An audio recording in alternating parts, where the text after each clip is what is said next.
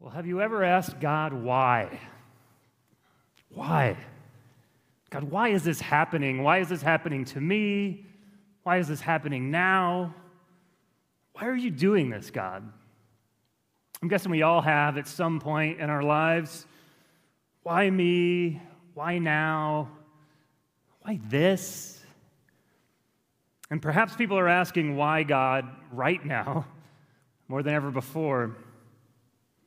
I saw a tweet this week as I was reading an article, and it was talking about all the things going on right now, obviously, with the coronavirus. But it was also referring back to some of the other major national events and issues over the past 2 decades. But what struck me about this was at the very end of the tweet, this person said this: "What did we ever do to you, God? What did we ever do to you? Why, God?"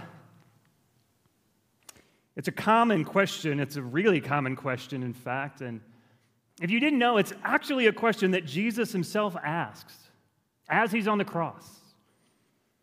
And as we consider the crucifixion and the death of Jesus Christ tonight, that's what I want us to talk about. And in the end, you'll see it's not a bad question to ask. God can handle our questions, right? But it requires understanding. If you have a Bible close and want to look at this up close, turn with me to Matthew chapter 27. The end of the chapter, verse 45 through 50 is what I'm going to read. And it says this, Matthew 27, verse 45. I'm reading tonight out of the NIV.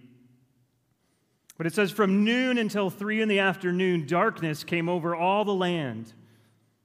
About 3 in the afternoon, Jesus cried out in a loud voice, 'Eli, Eli, lama sabachthani,' which means, my God, why have you forsaken me?"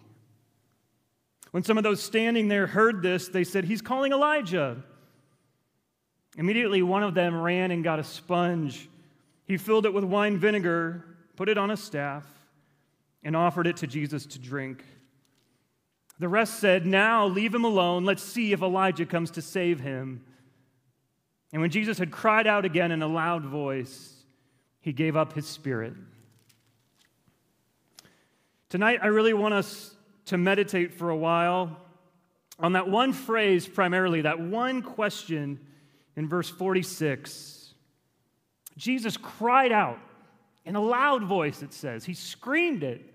Maybe he shrieked it. My God, why? Why have you forsaken me?" Here we have Jesus asking the why God question. And when we understand more about what's going on with this question, we'll understand the reason for his death more deeply. Why did God forsake Jesus? There's the question. Why did he?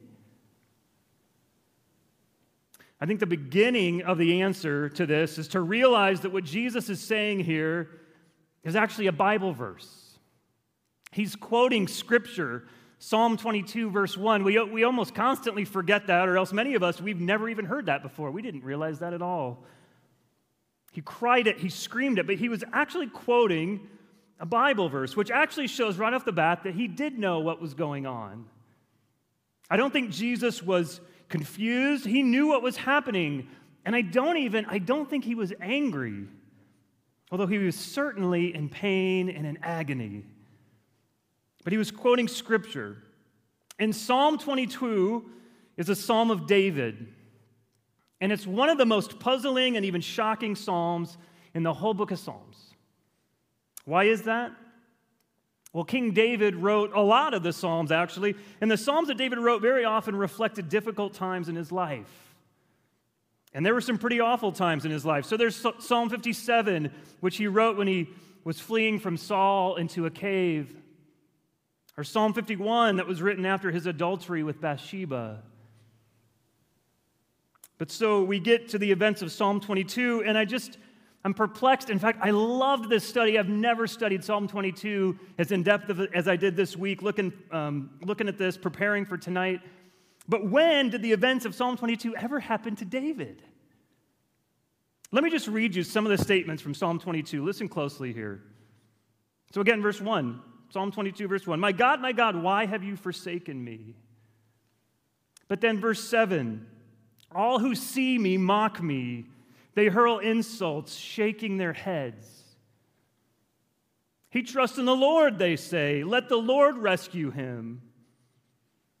Verse 14, I'm poured out like water, and all my bones are out of joint.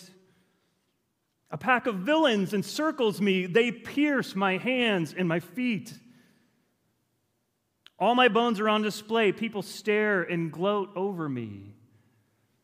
This is all found in Psalm 22, which King David wrote. And my question is, when did this ever happen to David?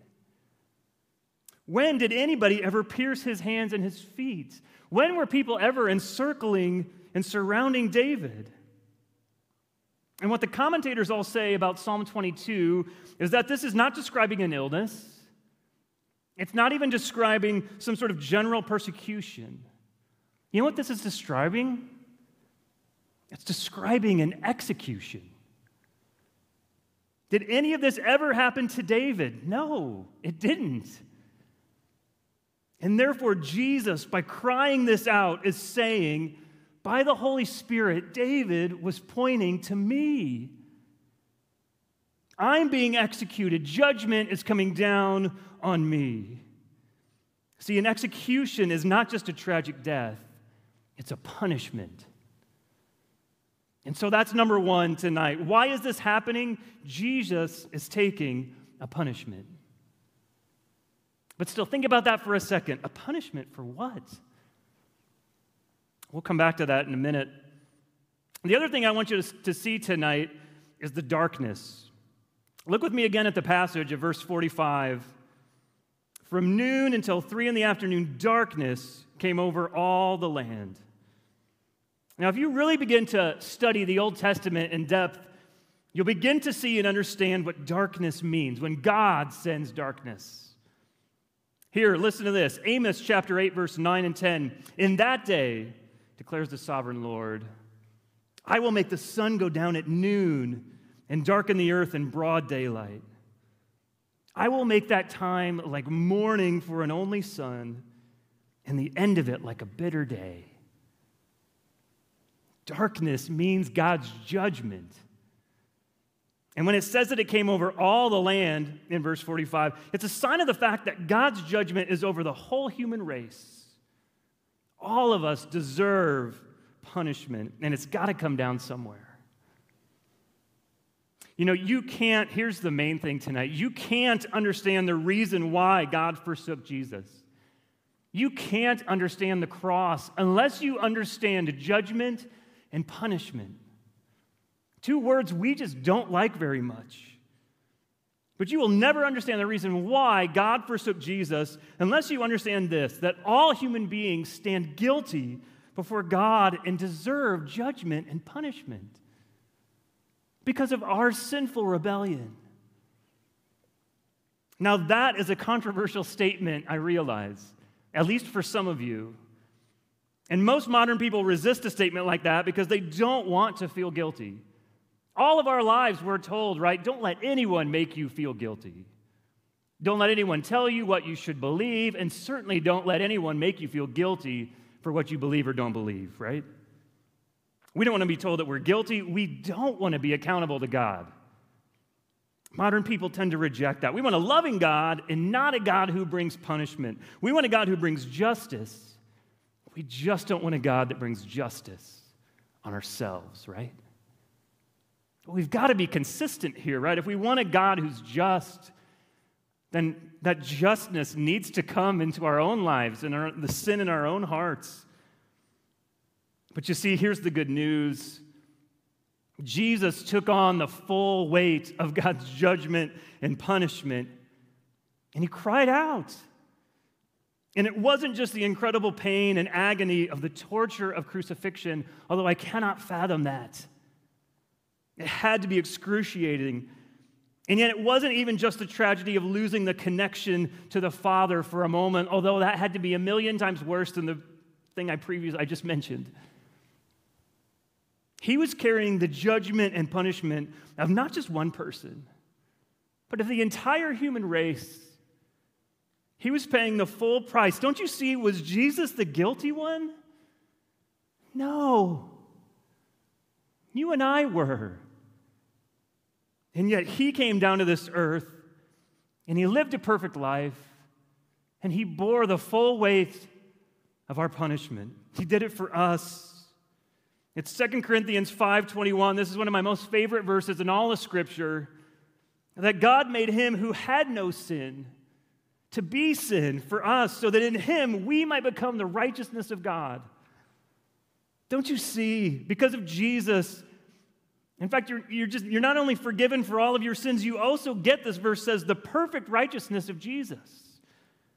Jesus didn't just die in your place to pay the penalty for your sin and my sin. He was also perfectly obedient for you. He stands as your substitute in every way. So when God the Father looks at you and when he looks at me, all he sees is the perfection of Jesus. He sees the payment for sins committed, and he sees the life of perfect righteousness. Jesus is our perfect substitute. That's the essence of the gospel.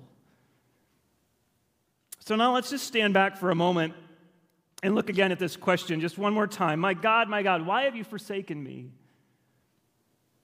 Why did Jesus do it? Why did he do it? Why did he let God forsake him? You know, the easy answer might be, and this is totally inadequate, but the easy answer might be to give God the glory, right? But that doesn't cut it, because Jesus had the glory of the Father in eternity past. He had it already, so why did he do it? Let me put it this way. What did Jesus get by coming to earth that he didn't have before? What did he get? Us. He got us. He came for you and for me. So from his body broken to his blood poured out for us, why did he do it? For you. He did it for you. Or make it personal tonight. Just say it. For me. Would you say that even right now in the quiet of your heart? Just say, he did it for me. That's why Jesus came. That's why he died. He took on the punishment and the judgment that you and I deserve. Let's pray together. Father God, we need your grace tonight. Lord, thank you that you paid a death penalty so that we don't have to. God, and you took the full weight of the sin, the judgment, the punishment. You took it all on yourself, and you bore the full weight of that, Father. And on the cross, you cry out, my God, why? But it's because somebody had to pay the price. And Jesus, you were the only person qualified to do it. You were the only sinless, righteous person, completely innocent. And so only you were qualified to take that price for us. Thank you. Thank you for a very, very good Friday. We love you, Lord. Amen.